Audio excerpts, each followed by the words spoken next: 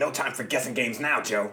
You're in a jam, but I'll stand by you, even though I ought to have my head examined for it. Come on. I won't forget you for this, Tommy. I kinda wish you would. You're a born loser, kid.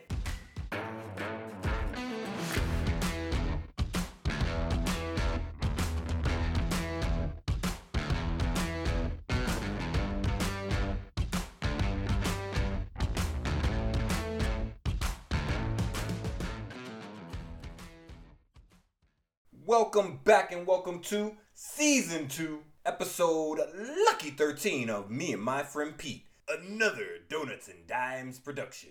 The podcast where we explore all things the Amazing Spider-Man comic book series. I'm your host, Peter Parker's persnickety pal, Gerald. If this is your first time with us, welcome. If it isn't, oh baby, welcome back. This week, we're running through the Amazing Spider-Man number 38, Just a Guy Named Joe. A tale that brings to an end the 40-issue, including annuals, legendary run of the man who created the visually stunning world of Amazing Spider-Man, the one, the only, Stephen J. Ditko.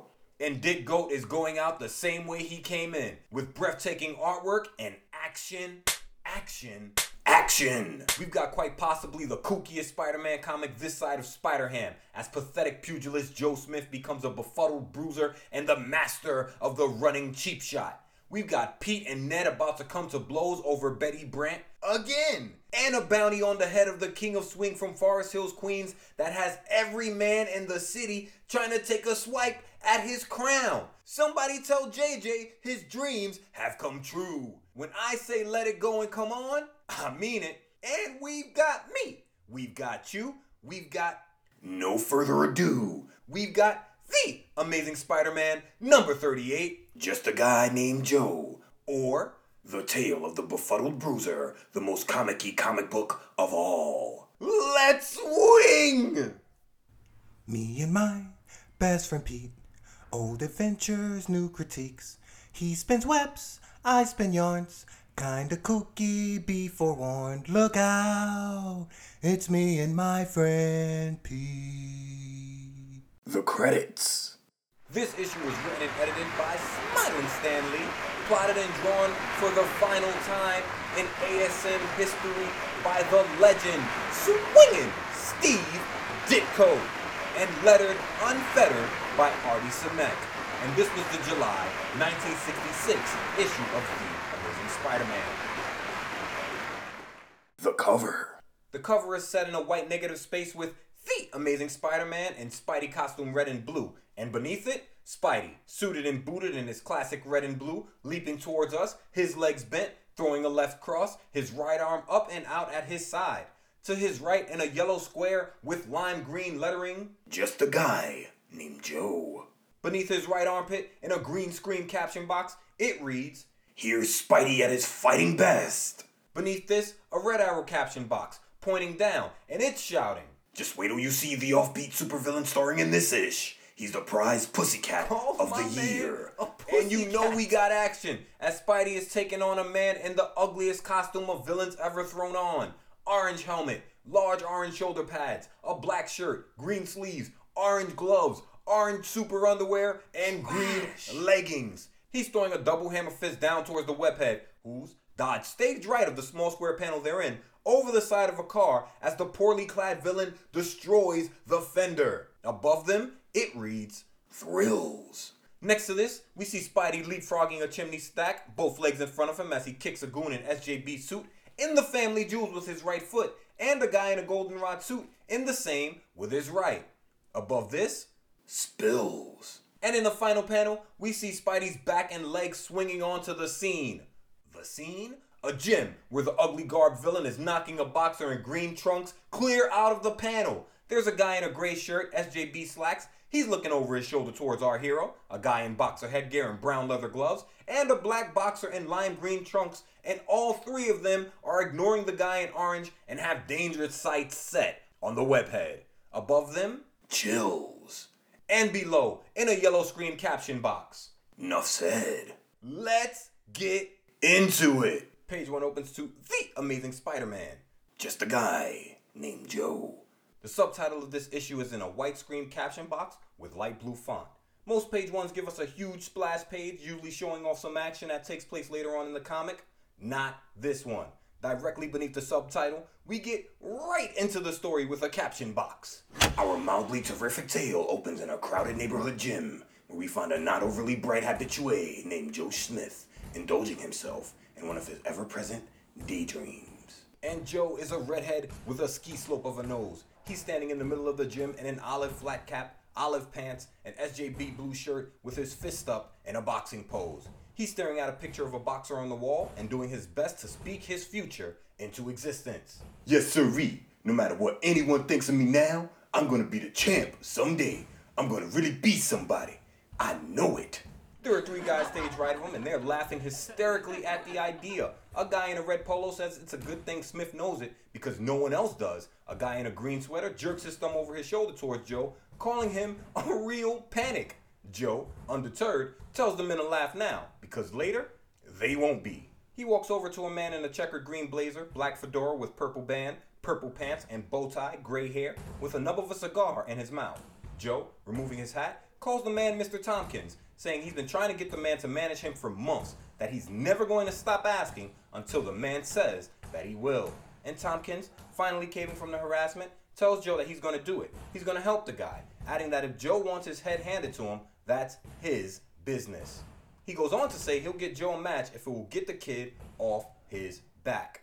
Joe, sporting maroon trunks and brown leather gloves, has got his match and is thoroughly clobbered from a left hook that connects with his chin, knocking his head through the top 2 ropes near one of the corners of the ring as the crowd looks on, completely unsurprised and uninspired by the results. A guy watching in a green fedora says, Well, that takes care of that.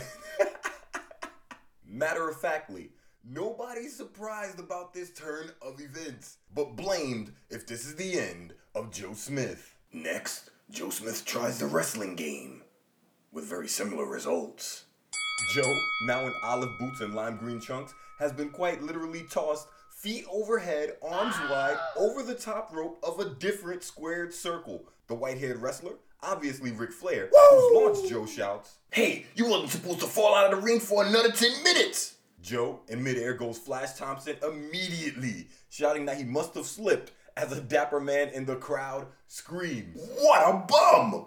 But his manager, Tommy Tompkins, felt a twinge of pity for the game Joe Smith, and so 3 opens back in the gym to Joe pumping iron, curling barbells, and the kid may not know how to use his hands team, but blamed if he doesn't have the muscles. With his best 60s 4-pack, he's gripping a barbell pole that weighs 35 pounds alone, and he's got a 35-pound plate on each side, along with a pair of 10s and 5s, so he's curling 135 pounds. That's nothing to sneeze at, but he's wearing a dejected look on his face as Tompkins puts a hand on his shoulder. Tompkins says the fight game isn't for Joe, that the guy isn't tough enough, that he doesn't have a killer instinct.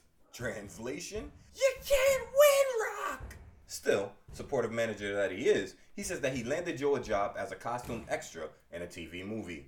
2 guys looking on from the ring behind them add their input. One says that Tompkins has the right idea because as a fighter, Joe's a great actor. The other doesn't have any clever jokes. He keeps it simple. Joe Smith? What a chump. Word spreads around the gym quick. A guy in a protective boxing helmet jokes that when Rock Hudson hears about Joe becoming an actor, he'll give up. Paraphrase from Wikipedia. Roy Harold Scherer Jr., better known as Rock Hudson, was one of the most famous Golden Age actors to ever stand in front of a movie screen, with a career spanning 30 years. After a 3-year stint in the Navy during World War II, Hudson moved to Los Angeles to pursue a career in acting in 1946 and made his acting debut in the movie Fighter Squadron in 1948 for Warner Brothers. He landed a host of movie roles from 1949 through 1951 before finally receiving his first leading man role in a film titled Scarlet Angel in 1952, and over the next 2 years established himself as a Golden Age action hero, but Hudson was no one-trick pony. In 1954, he took on his first romantic drama as the leading man in Magnificent Obsession, alongside Jane Wyman, a shift that would pay off when in 1959, he starred with the legend Doris Day in the romantic comedy Pillow Talk. The role solidified his superstar status, making him the most popular movie star in the country that year, and the second most popular in the following 3. You know fashion is important here on Me and My Friend Pete, and the photogenic Hudson definitely also knew how to throw a blazer on. From 1957 to 1964, he was known as one of the best dressed men in Hollywood. In the 1970s, with his decline as a box office draw, Hudson turned to the small screen with continued success, starring in McMillan and Wife for 6 years from 1971 to 1977. Despite all this success, Rock Hudson was no stranger to tragedy, the worst in my opinion being the first high-profile American to be diagnosed and die from the scourge of the 80s and 90s, the AIDS disease. And when I say scourge, I mean it. I, and a few other people I know, have lost people to the ether who were sincerely close to them from the disease. Well loved as a good man, if there's any silver lining in this, Rock Hudson contracting the disease helped remove the stigma that surrounded it. The stigma being that anyone who had AIDS had a moral affliction, which was simply not true. From 1956 to 1977, Hudson amassed in no particular order 3 Photo Play Awards, 4 Laurel Awards, 6 Bambi Awards, 4 Golden Globe Awards, and a TP de Oro for everything from Most Popular Male Star to Best International Actor. Thanks, Wikipedia! Back to. But before we can even put our Wikipedia page away, a guy working a heavy bag shouts, Smith may become a star. They're always looking for another Bela Lugosi. Paraphrase from Wikipedia. Horror film legend Bela Ferenc Dezo Blasco, better known as Bela Lugosi, was an Hungarian and American actor best known for playing Count Dracula in the 1931 film Dracula. Originally a stage actor in Hungary with 172 productions under his belt, Lugosi fled Hungary after a failed communist revolution because of his socialist activities. He migrated to Germany, then New Orleans, before settling in New York, where he landed the role of Count Dracula on Broadway in 1927. A role that would transform him into a film star when he starred in the film release of Bram Stoker's novel in 1931. Despite all of his stage experience, because of his thick accent when speaking English, Lugosi was constantly typecast as mad scientists and horror movie monsters and villains. Thanks, Wikipedia!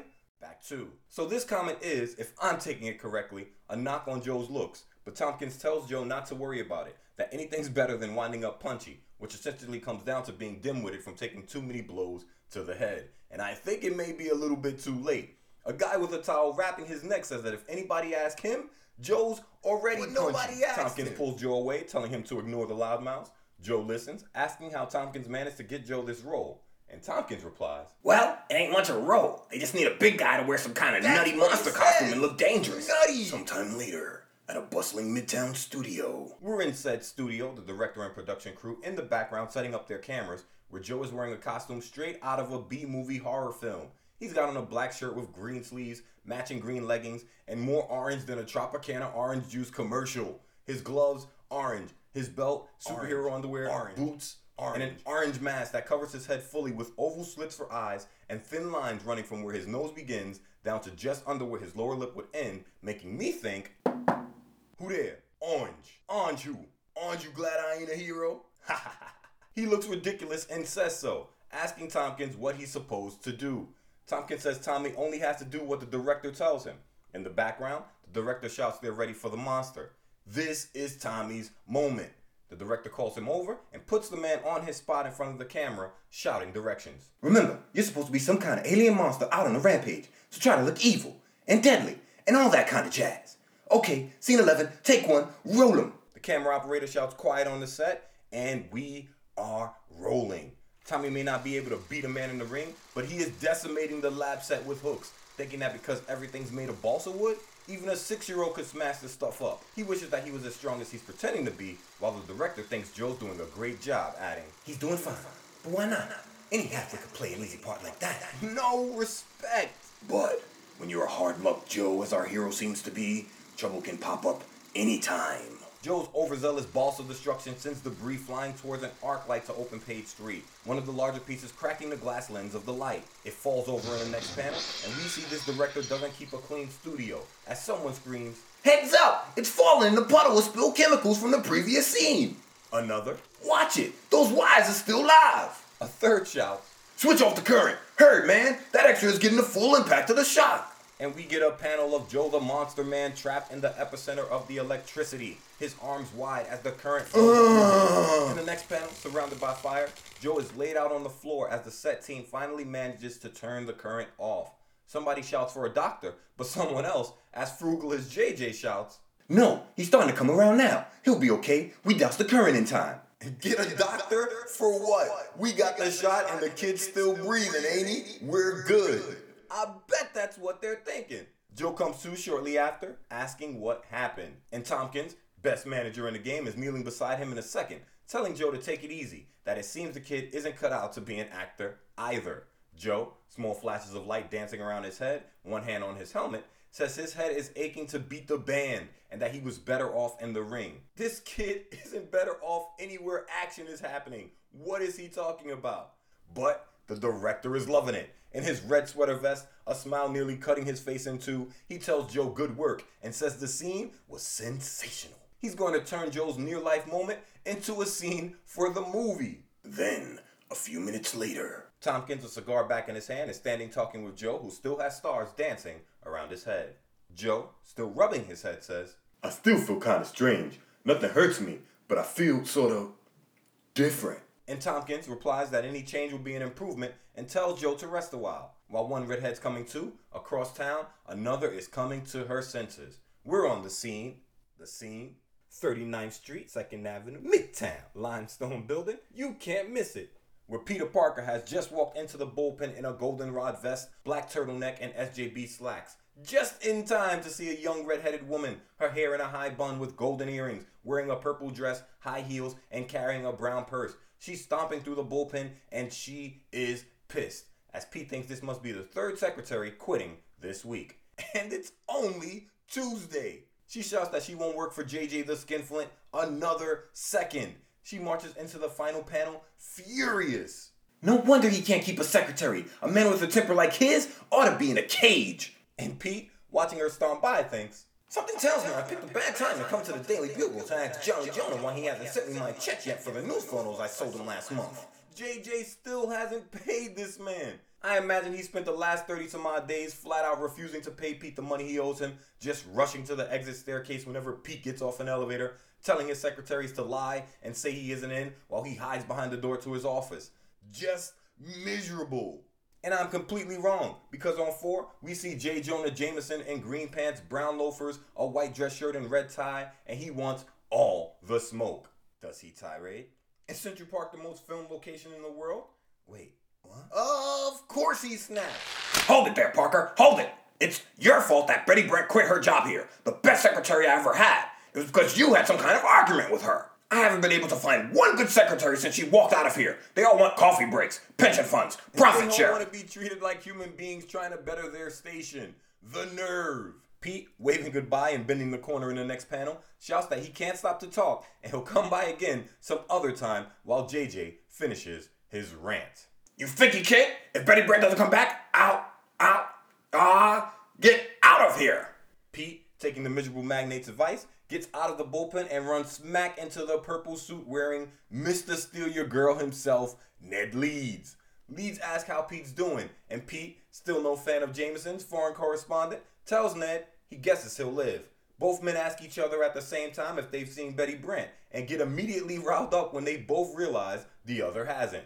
Ned, jabbing a finger at Pete, shouts, No sense keeping it from you. I asked her to marry me. She wanted to see you before she'd give me an answer. Then I had to dash to California on business before I could see her again. Now, I return to find she's gone. I want to know why. Pete says the man better ask Betty. And Ned, swinging past his knees, Leeds, snaps. Grabbing Pete's collar, he shouts in our friend's face, Don't give me any of your lip, Parker. I never did like you, and I don't like you now. Did you make Betty quit her job? And where is she? Pete, as far from soft as Earth is from the Andromeda Galaxy, clenches a fist and replies, Get your hand off my jacket, Romeo. I'm not interested in Betty Brant. If you can find her and marry her, be my guest. The two get face to face in the next panel. Leeds saying he's going to make Pete tell him where Betty is a moment before JJ walks into the hallway, still fuming. Leeds, let go of him. You're a reporter, not the village bouncer.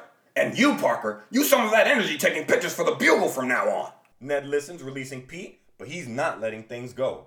You haven't heard the last of me, Parker. I'll find Betty and learn what happened when I was gone. Pete quips. Okay, put on your little Sherlock cap and start looking. I've got things to do. And turning his back on Ned, walks towards the exit to the Bugle, wondering where Betty went and hoping she's alright. Ned, still getting his rocks off, shouts that Pete is being cold and uncaring. He asks if Betty means nothing to Pete, who replies, Aw, shut up! Word. On 5, Pete pushes the door to the Daily Bugle lobby open, thinking maybe he should have told Betty that he is Spider-Man, that everything may have been different if he did, before falling into his woes. The camera pulled in tight on his face, his eyes blue to show he's in his feelings. He thinks, I almost hope that Leeds does find her. It might be for the best. What chance would we have for happiness with the secret I must always carry with me? But now, let's change our scene before there's not a dry eye left in the house. We're back in the studio, the director telling Joe that if he's feeling up to it, they're going to film the big fight scene. Joe, toy soldier that he is, says he's feeling fine and they should get the scene over with. The director points toward a group of 5 guys clad in futuristic SJB costumes, all helmets and high-pointed shoulders, and tells Joe that he's a monstrous alien who wants to destroy these space explorers. He goes on to say, So tear into them as though they're your worst enemies. And don't worry, they're all well-trained stuntmen. They won't hurt you. The guy with the clapperboard shouts, Quiet on the set! Scene 16, take 1! But Joe, standing here in his orange and green, spots dancing around his head, is in his own world now. He thinks, It's funny. I feel as though they are my enemies. Someone shouts action in the gutter between panels, and Joe goes to work in the next. As the director looks on thinking, Wow, he's a natural. He's making every punch look real. Joe thinks, I do hate them. I hate everyone. Everyone always laughed at me, but they won't laugh anymore. and summarily snaps, flooring 2 explorers with a right hook and a third with a left straight punch. A lighting guy in the background shouts that Joe's great, another Lon Chaney. Paraphrase from Wikipedia. Leonidas Frank Chaney, better known as Lon Chaney, was Golden Age Hollywood's Monster Man. Known for his roles in silent horror films The Hunchback of Notre Dame and The Phantom of the Opera, Chaney made a name for himself for his amazing ability to transform his appearance on the screen using makeup. Chameleon may have learned a thing or two from Chaney, who was so good at the practice, he earned the nickname the Man of 1,000 Faces. The son of deaf parents, his grandfather Jonathan Kennedy founded what is now the Colorado School for the Deaf and Blind. Chaney became adept at pantomiming and took his skills to the stage in 1902. At 22, he married a 16-year-old named Cleva Creighton, before divorcing 8 years later after a suicide attempt by Creighton that ended Chaney's stage career. Undaunted, he took to Hollywood where his skills of makeup gave him a leg up against others fighting to break into show business. After early struggles in the industry, Chaney went on a run that can only be classified as a marathon. From 1917 to 1919, he starred in 14 movies alongside Dorothy Phillips and William Stowell. That's a trio of pure talent. After Stowell's death in 1919, Chaney gained critical acclaim for his makeup skills and acting in The Miracle Man, a role that made him #1 among character actors in the United States. He played every character role from Quasimodo to the Phantom of the Opera, his makeup skills leaving lasting impressions in both, with the latter role, according to the Los Angeles Times, quote, "The newspapers of the day reported that women fainted, children bawled, and grown men stepped outside for fresh air after the famous unmasking scene. Man's had people fainting." Sadly, 102 of the 157 films Chaney starred in are considered lost to the world because of the nature of Golden Age films. But if you want to know what the man was about, here's a quote from his 1925 autobiographical article for Movie Magazine. "I wanted to remind people that the lowest types of humanity may have within them the capacity for supreme self-sacrifice. The dwarfed, misshapen beggar of the streets may have the noblest ideals. Most of my roles since The Hunchback, such as The Phantom of the Opera, He Who Gets Slapped, The Unholy Three, etc., have carried the theme of self-sacrifice or renunciation. These are the stories which I was to do." End quote. Everybody deserves a chance to have their stories told, especially those considered the castaways. Thanks, Wikipedia. That too. So this lighting guy is impressed with the way Joe's handling himself, comparing Joe to a legend. Joe, still unraveling, drops 2 more explorers with a left hook, and he's thinking, They always said I'd never make a good fighter because I didn't have the killer instinct, because I didn't have a fighter's heart, because I didn't get mad enough. But they'll never say that to me again. Not ever. Joe has completely lost his mind. In the final panel, as he tosses a goon feet over head in front of him and another head over feet over his head, the director looking on says, rightly, that Joe's gone berserk. But when his second asks if they should break it up, the director, channeling BJ Cosmo, shouts, Not on your life. This will be the greatest fight scene I've ever filmed. this director doesn't give a damn about the safety of the cast and crew at all. This production is off the rails. But then, minutes later, On 6, Joe decides to take this show on the road. As someone shouts for him to hold on because they don't have cameras on the street, Joe bursts through the wall of the studio, which I promise you looks like it's made of balsa wood, replying, "Who cares about cameras?" as people scatter in all directions. We get a great shot of a woman's leg racing stage left and a man's foot breaking stage right. Joe has the crowd in action. He lumbers into the street and lifts a car easily in each hand, flipping both, going monologue crazy. All I want to do is strike back at everybody. Make them all sorry they laughed at me. I'll show them all. Before I'm done, they'll realize that Joe Smith is somebody. But I don't get it. I don't understand. Where did all this strength come from? How come I can lift a couple of cars so easily? And walking down that very street, we find... As the crowd races away from the Madman Joe, Pete, his left hand to his chin, his right in pocket, as usual, head lowered in thought, walks toward the chaos, ignoring the shouts of the people around him as he thinks, Of course, being on the corner, there's a good chance that Ned Leeds might be able to locate Betty. As debris flies all around Pete, smashing into the sheer walls of the buildings behind him, he continues his internal monologue. She's so alone. No family. No friends. If only I knew she was okay. What if she needs something? If anything's wrong, I'll always feel it was my fault. Before a large chunk of concrete smashes into a wall inches away from his face.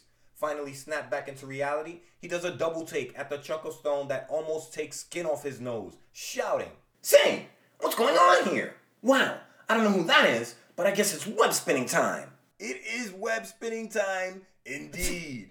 And Spidey suited and booted in no time, web swinging above Joe's head in the next panel, his left hand gripping a thin web line, his right spraying a cyclone of webbing over the crazed man's head, thinking, It looks like some refugee from a Halloween party run amok.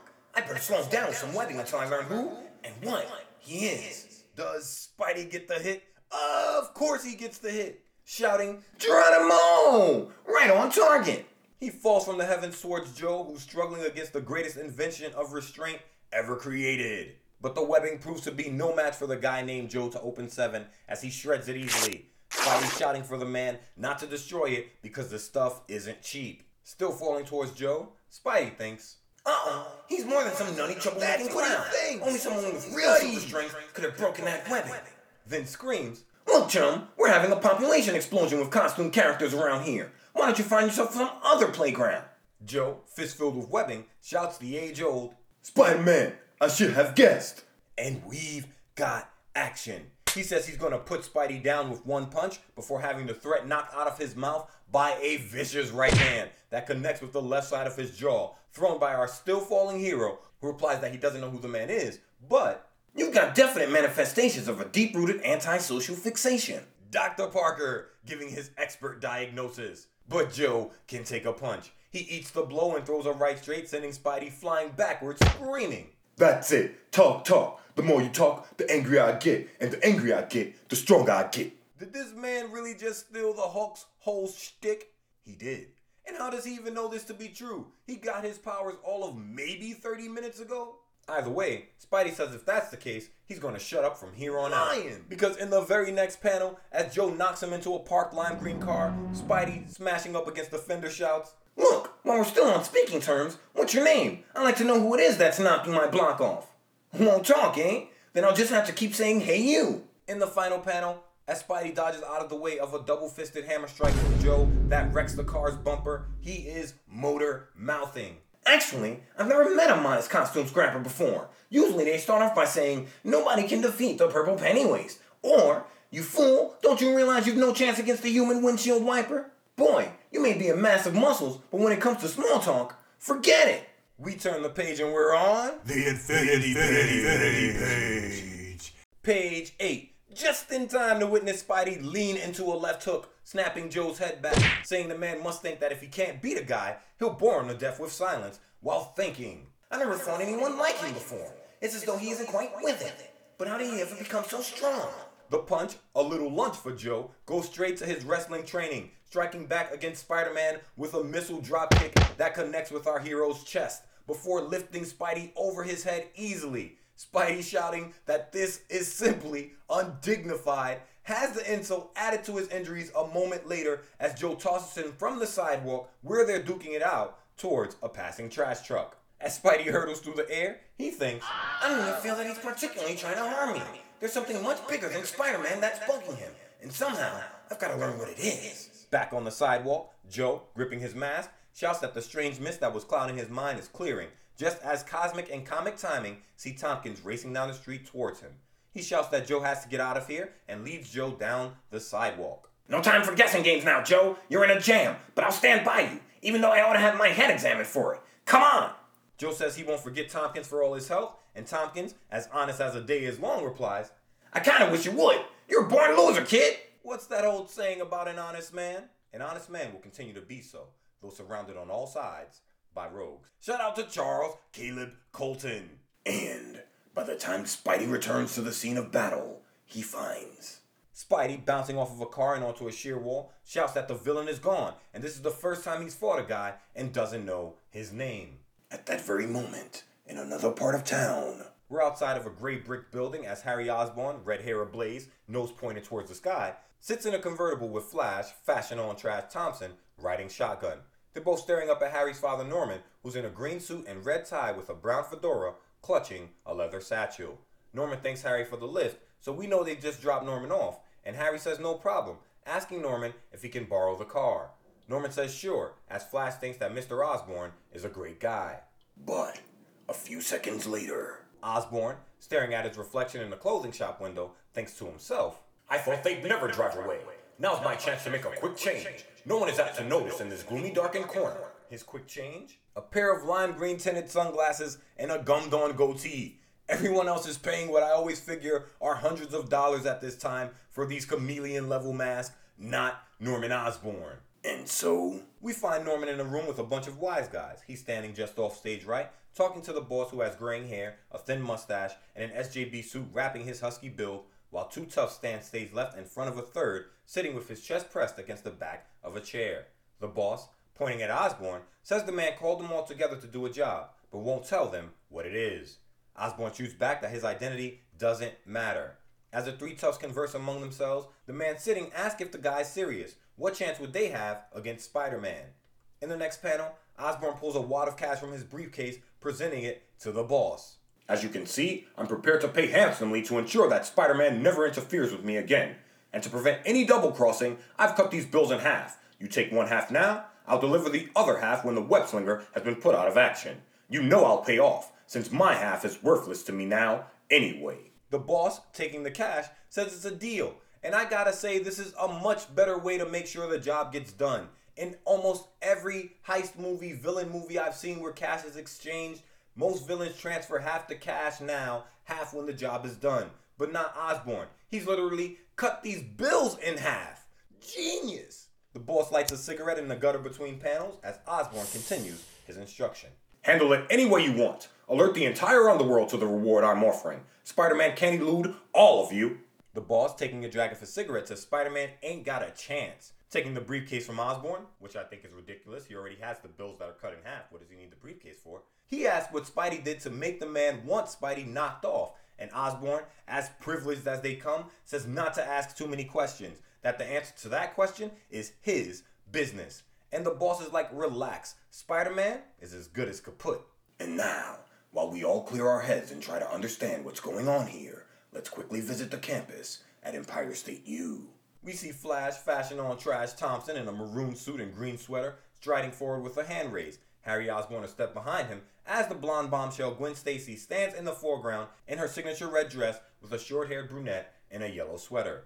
Flash shouts for the girls to hold up as Gwen says, look who it is, the two charter members of the Let's Hate Peter Parker Club. While, just a stone's throw away, On 10, the Goldenrod kid Pete Parker is walking through campus, his hands in his pockets, when he spots a group of students holding picket signs. He wonders aloud what they're picketing this time, and a blonde-haired kid replies, didn't you hear? They're protesting tonight's protest meeting. Pete says it figures. As he strolls past the group exercising their right to peaceful protest, a red-haired kid, probably a young Rorschach to be sure, Comic book fans know what I'm talking about. grabs him by the shoulder, telling our friend that they could use another man to carry a sign. Pete, shocking me in the moment to be sure, replies, Not me. I haven't got time. Besides, I've nothing to protest about. The redhead clenches a fist, asking if Pete is some sort of religious fanatic. This is July 1966, so I can only imagine this is one of the many protests that began to gain steam against the Vietnam War. The way Stan worded this is genius, however, because it can also be a protest to these protests, so we can't know where Pete stands on the issues. Either way, a brown-haired kid asks Pete why he isn't interested in saving the world, that at the very least, this is an excuse to cut classes, as the redhead chimes in that they could get their pictures into Newsweek. Flash and Harry, spotting Pete with the marchers, are ecstatic, thinking he's part of the group, while the crowd continue trying to convince Pete to join their meeting, saying that if he does, they'll join one of his sometime. Another says even if Pete doesn't have anything to protest about, that won't stop them. But Pete, probably only interested in protesting J. Jonah Jameson, says forget it, pissing off the crowd. A sandy-haired kid shouts that Pete's cousin likes Lawrence Welk. Paraphrase from Wikipedia. Lawrence Welk was an American accordionist, band leader, and television personality, best known for The Lawrence Welk Show, which ran from 1951 to 1982. Welk began his musical career at the age of 21, leaving his family farm and joining traveling troupes of performers before leading a traveling big band in the 1930s. In the 40s, he played a decade-long stint at the Trianon Ballroom in Chicago, performed regularly in the Roosevelt Hotel in New York City, and recorded no less than 10 soundies with his band, soundies being the precursor to music videos. In 1951, Welk, now living in Los Angeles, produced The Lawrence Welk Show that showcased his big band and their sound, which had come to be known as Champagne Music. The show was a hit and ran for the next 31 years. And did this man love accordions? He was awarded 4 U.S. design patents for a musically themed restaurant menu, 2 accordion-style trays for serving food at restaurants, and an accordion-themed ashtray. He had no less than 50 singles released in his lifetime, 18 of these being top 20 hits, with the 1960 hit Calcutta reaching number 1 on U.S. charts. But he didn't stop there. From 1971 to 1981, he released 6 books, beginning with Wonderful Wonderful, the autobiography of Lawrence Welk in 1971, and ending with Never Too Young in 1981. Despite his love of music, however, Welk was no fan of jazz, so I can understand why in 1966, with jazz becoming the premier American music, a kid would use the man's name as an insult. Thanks, Wikipedia! Back to, a Jerry blonde woman tells Pete to go back to Squaresville and calls him a rosy-cheeked reactionary. Pete, glaring over his shoulder, thinks, I better cut out before I give them something to protest about. Pete is gonna turn this protest upside down if he snaps. And of course, Flash wastes no time taking a shot at Pete. His hands on his hips, Gwen and Harry looking on behind him, he shouts at Pete's back, causing Pete to turn. Just as I thought, Parker. You're even too puny to carry a sign, huh? Pete, smirking, thinks, No matter what Flash says to me, it's hard to get mad at him. Even though he has no use for Peter Parker, he's one of Spider-Man's most loyal fans. Flash asks if Pete ever loses his cool, and Pete replies honestly, Sure, but not when a big zero like you tries to goad me. like I'm out here beefing with supervillains and Med leads over the heart of Betty Brant. You don't know drama. In the final panel, Flash and company turn to leave, Harry asking Flash why he didn't take a poke at Pete. Flash says, hey, he's right there. Go ahead. I will never get tired of pointing you towards why Flash won't take a poke at the Prince of Patience from Forest Hill Station. And you can find out why in the Season 1 episode, To Infinities. here on Me and My Friend Pete. While Flash and Harry chicken out, Gwen, chancing a glance over her shoulder, thinks, No matter what the others say, there's something so strong, so proud about Peter Parker. yeah, young goldenrod, noble in heart and mind. Students, all together now. Switch scenes. Switch. We're on the scene, Joe's bedroom, where the never-do-right is sitting on his bed, his head in his hands, while Tompkins stands bracing against the footrail with both hands, a look of concern on his face. There are posters of boxes on the wall and a dresser with a small lamp. The guy named Joe is keeping it all the way simple. Joe says he still doesn't know what happened, that he doesn't know what came over him.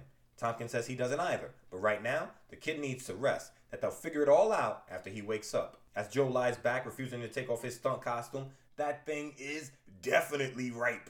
Tommy Tompkins says he thinks the arc lighting mixed with the chemicals set off a shock, that he was sure Joe was kaput.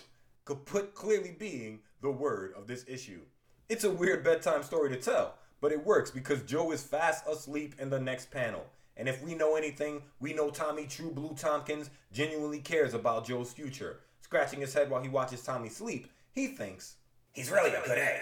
I like to help him, but I don't even know where to start. What to do? Meanwhile, at the headquarters of what might be called Hoods Incorporated. of course we're gonna call it Hoods Incorporated. Hired by Norman Osborn, the boss has gotten started right away in his quest to rid the city of the Amazing Spider-Man. Standing in front of his desk, he's talking with no less than 14 goons in suits and fedoras of all colors who are looking on. After telling them all to clam up, he speaks. A certain party has offered a reward to the man who finally beats Spider-Man. A reward big enough to put you on Easy Street. Permanently. What do you say to that? Someone in the crowd who's probably felt Spidey's wrath once before says that Spidey's no pushover and asks how big the reward is. To their astonished faces, the boss says 20,000 greenies. You know I looked it up. According to inflationcalculator.com, $20,000 in today's money is about $183,958.02. So even divided 14 ways with the people in this room, everyone is coming off with at least $13,139.86. Nice work if you can get it. I mean, I'm sure most of these dudes are going to be absolutely pummeled by the webhead, so the money will most likely go to their hospital bills. But what are you going to do? The bills need paying. Simple and plain. Donuts and dimes if you ever wondered why. To a man, every goon says they're in, wondering what they're waiting for. Behind the ivy-covered, time-hollowed walls of ESU. While New York's underworld plots the downfall of the Spider-Man, Pete's in the science lab of ESU, hard at work as usual. His back to Harry Osborn and Gwen Stacy, holding a smoking vial with yellow liquid inside. Osborn, focused more on clowning Pete than working, says his old man has forgotten more about science than Parker will ever know. Don't you just hate when a person brags about how someone they know is better than you, as if that person is them? If I were Pete, I'd be thinking, I don't care if your granddaddy better than me, pig nose. I'm better than you and truly only trying to be better than I was yesterday. Get off my hot rod. Leave me alone. Pete, listening to Harry talk his trash, thinks he read about Harry's father somewhere, but can't remember where exactly, before deciding it doesn't matter anyway. As soon as class ends, Pete, hands in pocket, exits the building, breaking stage right, while the rest of the class walks towards us, and Pete's head is filled with woes. My head is spinning. I can't forget Betty Brant, Ned Laney, that costume muscle man I fought before, or Aunt May, and my schoolwork. Gwen, staring at Pete as she's known to do, thinks she wishes the gang would stop riding the guy and that she feels sorry for him. If you do, how about you lead the charge, bombshell? What's a feeling versus decisive action? Same thing a dream is to a goal, I suppose.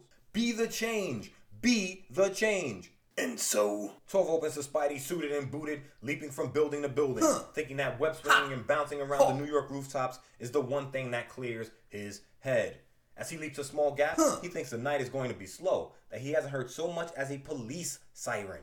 But if Spidey thinks he's getting out of this night without a rumble, he's got another thing coming, as three wise guys lurk behind him on the roof he's just leapt from. The goons say they should tackle Spidey from behind, that they'll polish him off before he knows what hit him. But Spidey's sixth sense for danger goes off, rattling inside of his skull as he gets a littery. A bevy of baddies sneaking up behind me. And we've got action. I imagine Spidey backflips in the gutter between panels because he's facing two out of the three goons who were sneaking up on him in the next, as he leapfrogs the chimney stack and sends both Night-Night with swift kicks to the chest, the whole time quipping. Don't you gents know better than to try a surprise attack on a fellow with built-in spire sense? You needn't bother answering, of course. It was purely a rhetorical question. As the two men fly backwards, we see the guy stage right is holding a pistol. So we know now that not only are these goons ready to fight, they're ready to shoot. Doesn't matter. Spidey came to play, running along a sheer wall of the roof in the next panel. Spidey drops another goon before he can even turn the corner to come at our hero. Spidey, wondering the whole time what will make a bunch of 2-bit punks decide to jump him. and as Spidey speculates over his fallen foes, The man called Joe, Spot still dancing around his head since he was shocked way back on page 3, tells Tompkins that he's not able to sleep. Tompkins tells him to get up and take a shower. Joe stands and Tompkins tells him they've got to get downtown and find a way to settle up for the damage Joe did, rampaging in the street and the studio. And Joe, self-loathing on Max Tilt, replies, Everything I do goes wrong. I was born a failure and I'll die a failure. I'm just a bum. But Tompkins won't hear of it. He says Joe shouldn't be so hard on himself because he's just had a lot of bad breaks. And Joe snaps, slamming his fist into the stage left wall of the final panel. He screams, I should have been champ. Do you hear? Joe Smith, champ. That's the way it ought to be. But it ain't. Man couldn't win a stage wrestling match, and he's screaming about how he should have been champ. Somebody get Norton G. Fester on the line. Brock Lesnar, Joe Smith is not. 13 opens to Tompkins sticking his hand through the hole Joe just punched in the wall, shouting that the man is just as strong as he was on the street and thinks that the kid's losing it again. And he's right.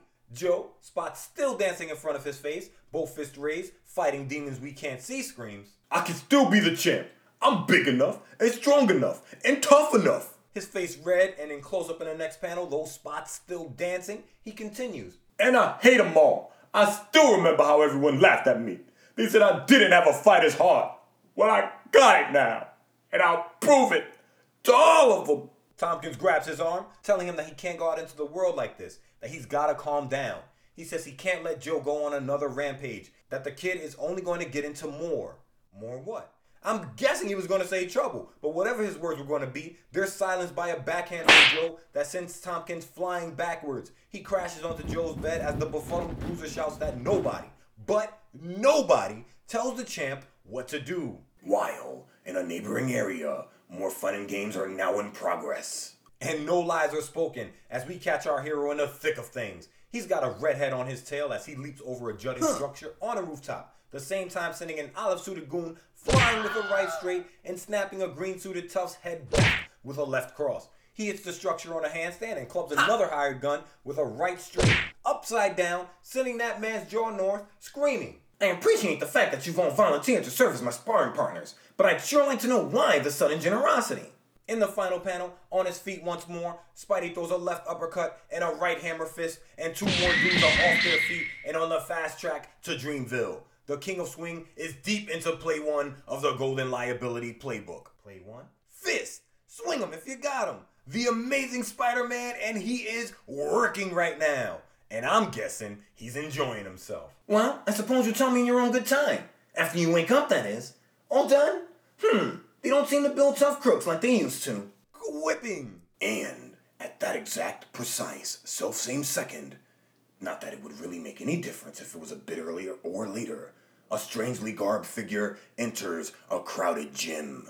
On 14, Joe, mask off, probably to give the gym goers a fighting chance, has just entered the room of promising pugilists who all stop and stare at him. None of these guys are small. Every one of them has to be pushing or past 200 pounds, and they're all working out, so they've all got a pump on. Joe, still sparkly-headed, shouts, Remember me, you creeps? I'm Joe Smith, and I'm gonna wallop the living daylights out of the whole mangy pack of you. A black guy curling a barbell weighing 165 pounds from the looks of it tries to give Joe the benefit of his stupidity. He shoots back. Okay, Canvasback, we all got a laugh out of your crazy costume. Now get lost. But the rest of the gym rats want all the smoke. They shout, Nah, let him hang around, Marvin. He kinda dresses up the joint. Yeah, he's pretty as a picture, this new Sunday go-to-meeting duds. I hope he really is looking for a fight. I ain't knocked nobody's block off in weeks. Joe says he is. He's looking for a fight. Asks who's going to go first, then asks if he has to pick his own victim. He is swinging past his knees right now. Their pride wounded, every man in the gym steps forward, shouting insults, itching for their chance with the guy named Joe. Marvin says this won't take long. And Joe, screaming, You bet it won't. I've been waiting for this ever since I can remember. I hate all of you punks. punches the clock. He throws a back fist at a guy in a blue jumpsuit, sending the man head over feet, while clubbing a guy in blue trunks with a downward right that sends him flying back into Marvin the Beefcake. And now, we're sure it will come as no surprise to any loyal Spiderophile to see Spidey swinging past the gym during the aforementioned Donnybrook. Or, how wordy can you get? Spidey in a white negative space, lured by the sounds of Joe cleaning house. Boom, thop, yoink. Webb swings onto the scene, shouting. Hey, what gives in there? Sounds like a typical day at the Geneva Peace Convention. For a rundown of the Geneva Convention, check out Season 2's bonus episode, Theater and War. exclusive to patrons. Back to. In the final panel, Spidey creeps onto the scene just in time to see Joe hit a brown trunk boxer so hard with the left cross that the man is lifted off his feet towards the ceiling. I'm sure this man is going to hit the ceiling hard. Spidey, looking on in mild shock, his back facing us in shadow, shouts just who he was looking for and wonders if the man ever stops fighting in this, our Panel of the week. On 15, wanting his piece of the action, Spidey web swings into the gym to help the overmatched fighter, shouting. Getting away! Here comes Spidey! Please don't embarrass me by your applause! A red-haired guy in an SJB cashmere sweater shouts that this is a lucky break. They've all heard about the reward on Spidey's head, and now's their chance to collect. Marvin, somehow avoiding Joe's rampage, shouts. What are we waiting for? Get him. Spidey lands in the next panel and immediately has to dodge a wild haymaker thrown by Blue Cashmere. He throws an overhand right, knocks a guy in, I kid you not, lime green trunks and a cowboy hat, out cold, asking what's going on, that he came to help and these guys are trying to jump him. Is that Montana? Before our hero can get his bearings, Joe closes the space between them and knocks Spidey backwards with a running uppercut. I ain't never seen that before. Someone shouts that this is their chance to rush the webbed wonder, and Spidey is now on the wrong side of the numbers game. A graying boxer shouts for Joe to stay on him, that this is their chance to claim their reward, clubbing Spidey with a downward left, while Marvin races up to get his licks in, and the befuddled bruiser tackles our hero, shouting that he ain't friends with anyone in the room, that they're all his enemies. He's just working smart. He's gonna take out the big bad in Spider-Man and then destroy these pugilists. Spidey, his left forearm braced on the floor, his legs in the air, he's thinking, Reward, eh? Very interesting. I wonder who's the payer. but Spidey's got problems in the now. And in a stunning panel, he pulls a spinner Rooney like wrestling great Booker T. The Spidey Rooney! Spinning on his hand, his legs wide like helicopter propellers, his right foot connecting with a guy in SJB trunks while he pulls the leg from beneath a boxer wearing tan shoes. Our hero is working right now. But so is Joe. Racing into the final panel, he snuffs the upside down Spidey in the head with a left uppercut, shouting that he doesn't care at all about the rest of the chumps in the gym. But if he beats Spidey, then he'll be the champ. Spidey, eating the blow, isn't even frazzled. He thinks, I was right about him. The poor guy hasn't got all his marbles. Spidey, I'm gonna go ahead and say the guy's got none. Okay, it's sound effects time again, so hang on. Here we go. On 16, the action picks all the way up. As Spidey backflips on a handstand over a down boxer in lavender trunks. He kicks an SJB trunk dude across the face, sending the man flying in an open plie, and buckles a third dude with a left straight. He pushes off of his fingertips, flips right side up, throws a left backhand, sending Marvin flying into a heavy bag, before getting sucker punched by the dazzled Joe. Spidey's chin facing north, he finally hits the floor on his back, where he's dog-piled by two boxers, and I swear, the janitor. But pushing off his elbows, he kicks both feet above his head, clearing the space around him. Before he can kip up, though, Joe's on him again, this time with a running left hook. But you know Spidey rolls with the punches, so he survives. On 17, he does an old school cartwheel, and by the time he's done swinging and kicking, three more dudes are sent sprawling. Now, with every boxer in the building KO'd, it's Spidey's turn to punch the clock, and he falls on Joe like a man possessed. Leaping across the room, he hits Joe with a right cross that makes the man's head disappear behind the impact. Pressing the advantage, Spidey throws another right in the next panel that knocks Joe's head clean out of it. And now, with one final pacow, we end our scintillating sound effects section as Smiling Stan thanks you, one and all, for the brief breather you've allowed him. We don't even get to see the final blow. Just Spidey's left fist raised in a sky blue negative space with the stars that have been dancing around Joe's head surrounding it. Either way, this fight is over. To be sure though, Spidey cocks back a right fist, ready to clobber Joe one more time. But Joe, holding up his hands like, chill, shouts. The spots, I don't see them anymore. And I feel just like I always used to. Spidey has beat the befuddle out of the bruiser, or quite literally knocked some sense into him. A moment later, the 616's finest, abolish the police, enter the room in the form of officers Bowtie Charlie and Blackman. Charlie shouts, what's all the ruckus in here? And of course, Marvin, knowing the only good time to see a police officer is never, shouts, What do you expect in the gym?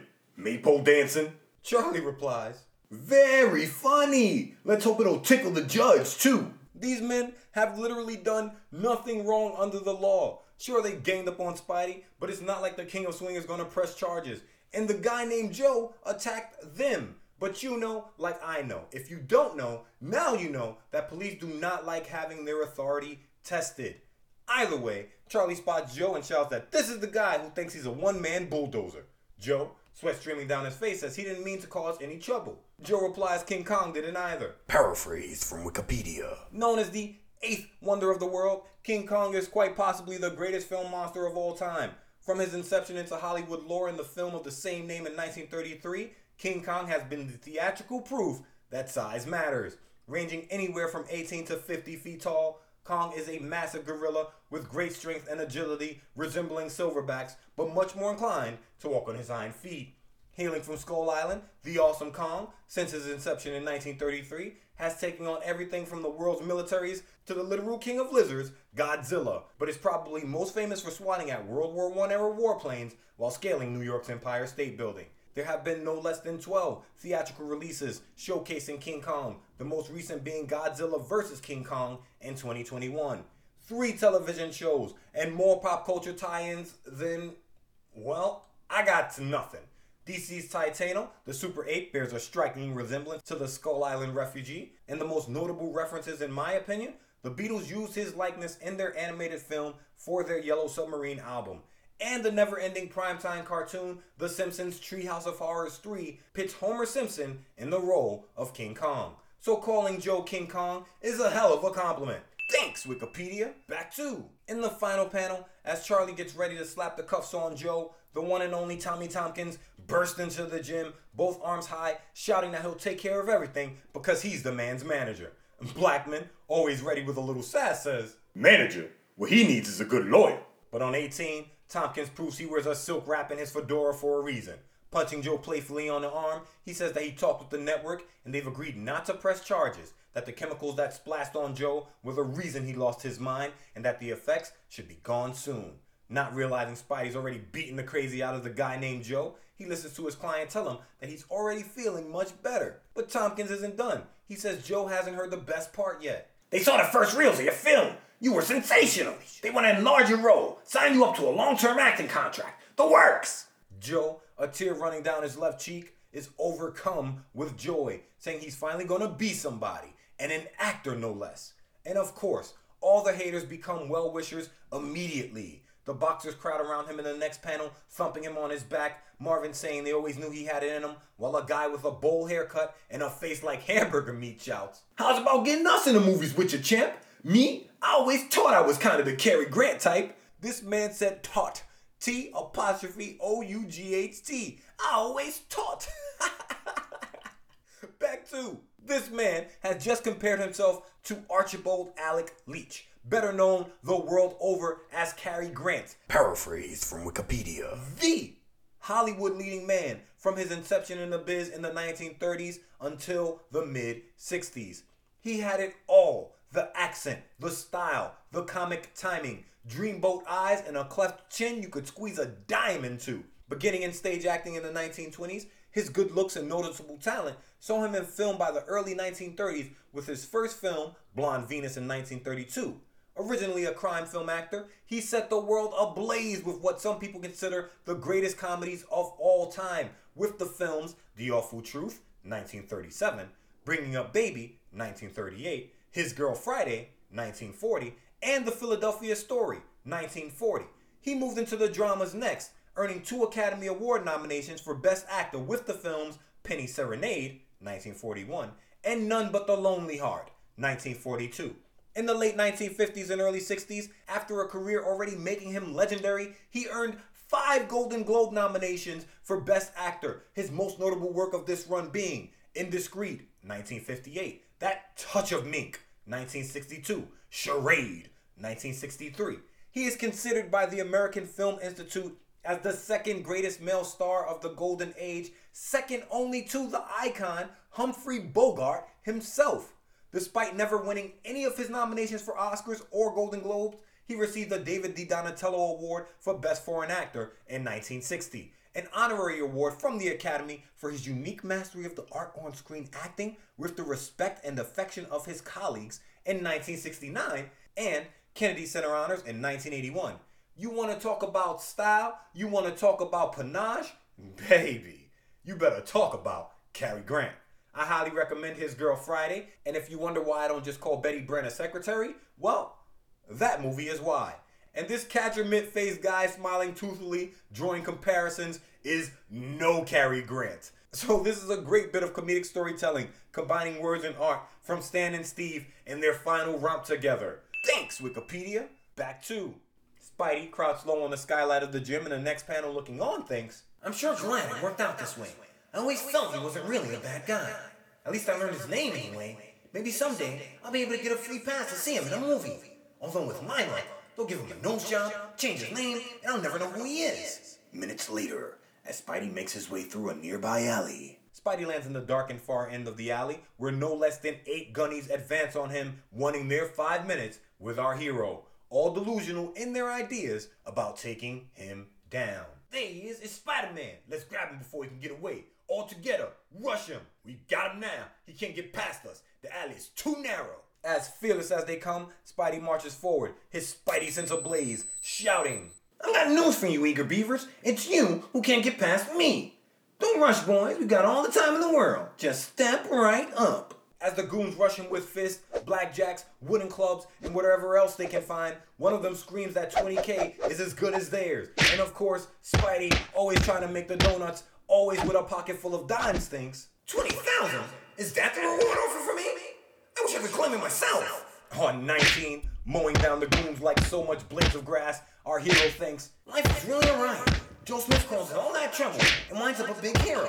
I said don't rush. his fist working in the next panel, sending hats flying and unclipping ties. He thinks he's the poor man Sir Lancelot and always winds up in Nowhereville. He continues his devastating advance into the next panel, throwing a whirlwind left and right, thinking, It's a good thing I'm not the hyper-emotional type. I probably have had a breakdown long before this. Spidey just thought that he's not the hyper-emotional type. There goes that river that flows through the minds of men again. Denial. His back to us in the next panel, downing the last two rushing goons with uppercuts from both hands. Alley just filled with strong bodies. He shouts, Sorry I'm depriving you of your reward bundle, fellas, but think of the money I'm saving you in taxes. At the end of the alley, he spots an armless mannequin with golden hair, and his thoughts immediately shift. Even a blamed store window dummy sits there and grins at me. His fist clenched, he Go on, smirk. Sit there with a dumb-looking smile on your lifeless pan. The more I look it up, the more you remind me of Ned Leeds. before throwing a right hook, channeling his anger for Jameson's demon reporter onto the dummy. Know why I hate you, Leeds? The mannequin's Cheshire grin in the foreground. In the next panel, Spidey walks with hunched shoulders out of the alley, finishing his sad, sullen, sulky monologue. Because you have the right to propose to Betty. The shadow of Spider-Man isn't standing between you. Spidey, you gotta chill. A short time later, at the home of Mrs. May Parker. We find Queen May in purple dress and olive sweater. Welcome back, Queen May. On the front porch of her Forest Hills home, as she talks to a woman in a blue blouse and matching skirt, her head hidden behind the low-hanging leaves of the Parker cedar tree. I'm so sorry you can't stay any longer, Mary Jane. I'm sure Peter will be home most any minute now. The incomparable Mary Jane. She replies, I'd so like to meet him, Mrs. Parker, but some other time, perhaps. and gets ghost. Petey boy, you don't know your luck is finna change sooner than you think. No sooner has the front door closed behind the visitor than May Parker hears a weary voice behind her. Pete is back on the scene in his goldenrod vest, black turtleneck, and SJBs. He enters the house a step behind Queen May, his hand in his pocket, apologizing to his aunt for being late, and tells her he's already had dinner. Yeah, all those goons in that alley and on that rooftop. That was a 5-course meal for the goldenrod kid. May, spinning around, shouts that Pete must have come in the back door, and he's like, Sure, what's the difference? She grabs him by the bicep and drags him towards the front door, shouting that somebody wants to see him at the front door and tells him to hurry, that the woman might still be there. Pete, suspicion etched all over his face, asks who it is, but May doesn't answer. She drags him through the gutter between panels and out to the front door, just in time to see a hot pink convertible kicking up dust down the road. Mary Jane is gone. May says pshaw, that they were seconds too late, and all this is a shame. When Pete asks who it was, May tells him, reminding her nephew that she's been trying to hook them up for months. Pete's suspicion disappears, replaced with a forlorn expression. For just a second, I thought it might have been bad. May, of course, sensing Pete's chagrin, asks her nephew if he wants some more milk. And look, I hate to yuck anybody's yum, but that doesn't sound tasty at all. My little brother Leon loves sugar milk, so my family's got its own issues, I'll tell you. And that's the least. Shut it, Pete. Anyway, Pete says no thanks, opting instead to let go of some of the day's frustrations by watching the news before going to bed. He turns the idiot box on and his frustration boils over again as the newscaster, a picture-in-picture of Joe Smith behind him, explains why the man called Joe is plastered on the screen. It has just been announced that Joe Smith has signed a 5-year contract with the International Broadcasting Network to star in a new superhero series. Mr. Smith, a virtual unknown, recently was reported to have fought Spider-Man himself to a standstill. Clicking the TV off, Pete starts shouting, giving the game away, reaffirming my belief that Silver Age Aunt May might just be a bit hard of hearing because this kid is constantly ranting and raving about his dual life as Spider-Man and she never seems to notice. Pete walks out of the living room and taking the first step onto the stair landing, tells May he's too tired to keep watching, so he's gonna say goodnight to her now. And May, thinking Pete's the softest thing since Peeps Marshmallows, tells him it's good that he stopped watching, that some news stories can give a kid nightmares. In the final panel, his shoulders hunched as he climbs the stairs, Pete gives one final dark quip. Not much chance of that in my case. I only have them when I'm awake. A caption box closes the issue. Next ish, the biggest surprise of the season awaits you. Enough said. And we're out! This is by far the funniest Spider-Man comic I've ever read. The beauty of comics is so much can be done in stills that you can just sit and admire when it comes to comedy. This issue proves that idea beautifully. When I tell you the guy with the face like hamburger meat saying people tell him he looks like Cary Grant made me snort and then laugh harder than I ever have reading a comic, I mean it. And I read Spidey religiously, so you gotta know I'm always laughing. Lee and Ditko were working hard in this one. Lee's comedic timing was on full display, and what a way to go out as far as art. And this, his final Amazing Spider-Man issue for the stunning, amazing, spectacular Steve Ditko. Before doing this podcast, I admit to having a great indifference to the art from this era. Not necessarily disliking it, more so feeling no connection to it, because I'd known the history up until the early 90s when I started reading myself, but not how well the art and story worked in tandem. Now, I'm sure we're going to appreciate the comics run of a one John Romita Sr. that helped solidify him as a comics legend. But Steve Ditko has become my favorite Spidey artist because he laid the foundation for so many of the visuals in the Spider-Man universe that make him great. The costume, that gorgeously designed red and blue that is so iconic. Spidey's only ditched it a handful of times throughout the years and never with any real permanence. The web shooters, the lipless face, the style of the Goldenrod Kid in the early years, and the villains. The man gave us Chameleon, Dr. Octopus, the Vulture, the Sandman, Mysterio, Kraven, the Green Goblin, the Enforcers, the Big Man. He gave us Betty and Ned Leeds, Flash Thompson, Liz Allen, Harry Osborn, the blonde bombshell Gwen Stacy, J. Jonah Jameson, and of course, our darling Aunt May. The art for the quintessential Spider-Man story? If this be my destiny, Steve Ditko. Through the ether, I say to you, thank you, because so much of my life has been wrapped up in the stories and lore of the King of Swing from Forest Hills, Queens. And I can't help thinking that so much of your life was poured into him. As strange as this issue was, I think it was the perfect way to close out the first 40 chapters, counting annuals, of The Amazing Spider-Man. This issue was truly the most comic-y comic book of all. So one more time, thank you Stephen J. Ditko through the ether. Much love, much respect. As long as I live, I won't think there's anybody who did it better than you. And next week, one Legends era comes to a close and another's begins. And man, did John Romita Sr. come to play in the classic Spider-Man tale. how green was my goblin? Where we see Spidey's worst fear made real when he is unmasked by quite possibly his deadliest foe, the Green Goblin. That's the main episode this week, and that's true. That's the main episode, but there is more Me and My Friend Pete available for your listening pleasure right now. If you sign up to patreon.com/HSPP in the Keykeeper or High Council tiers, patrons have a vault filled with bonus episodes covering comic book stories from all over the multiverse of comic book universes. Next bonus episode, we're running through The Immortal Weapons, Volume 1, Number 4. Tiger's beautiful daughter. Question: what happens when an ancient truce is broken and your village is overrun by an invading force?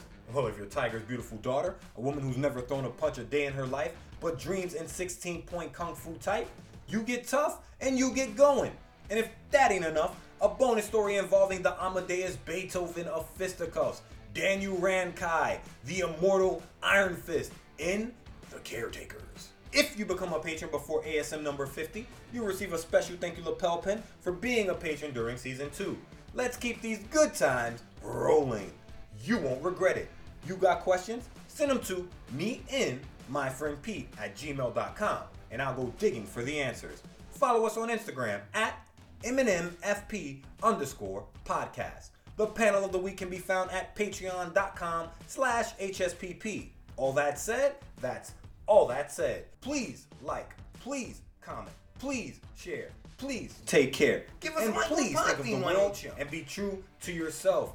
That dusty trails are calling, so there's no use stalling. But you know the tagline for the people with great power, baby. You gotta make sure you're being responsible. I'm out of here.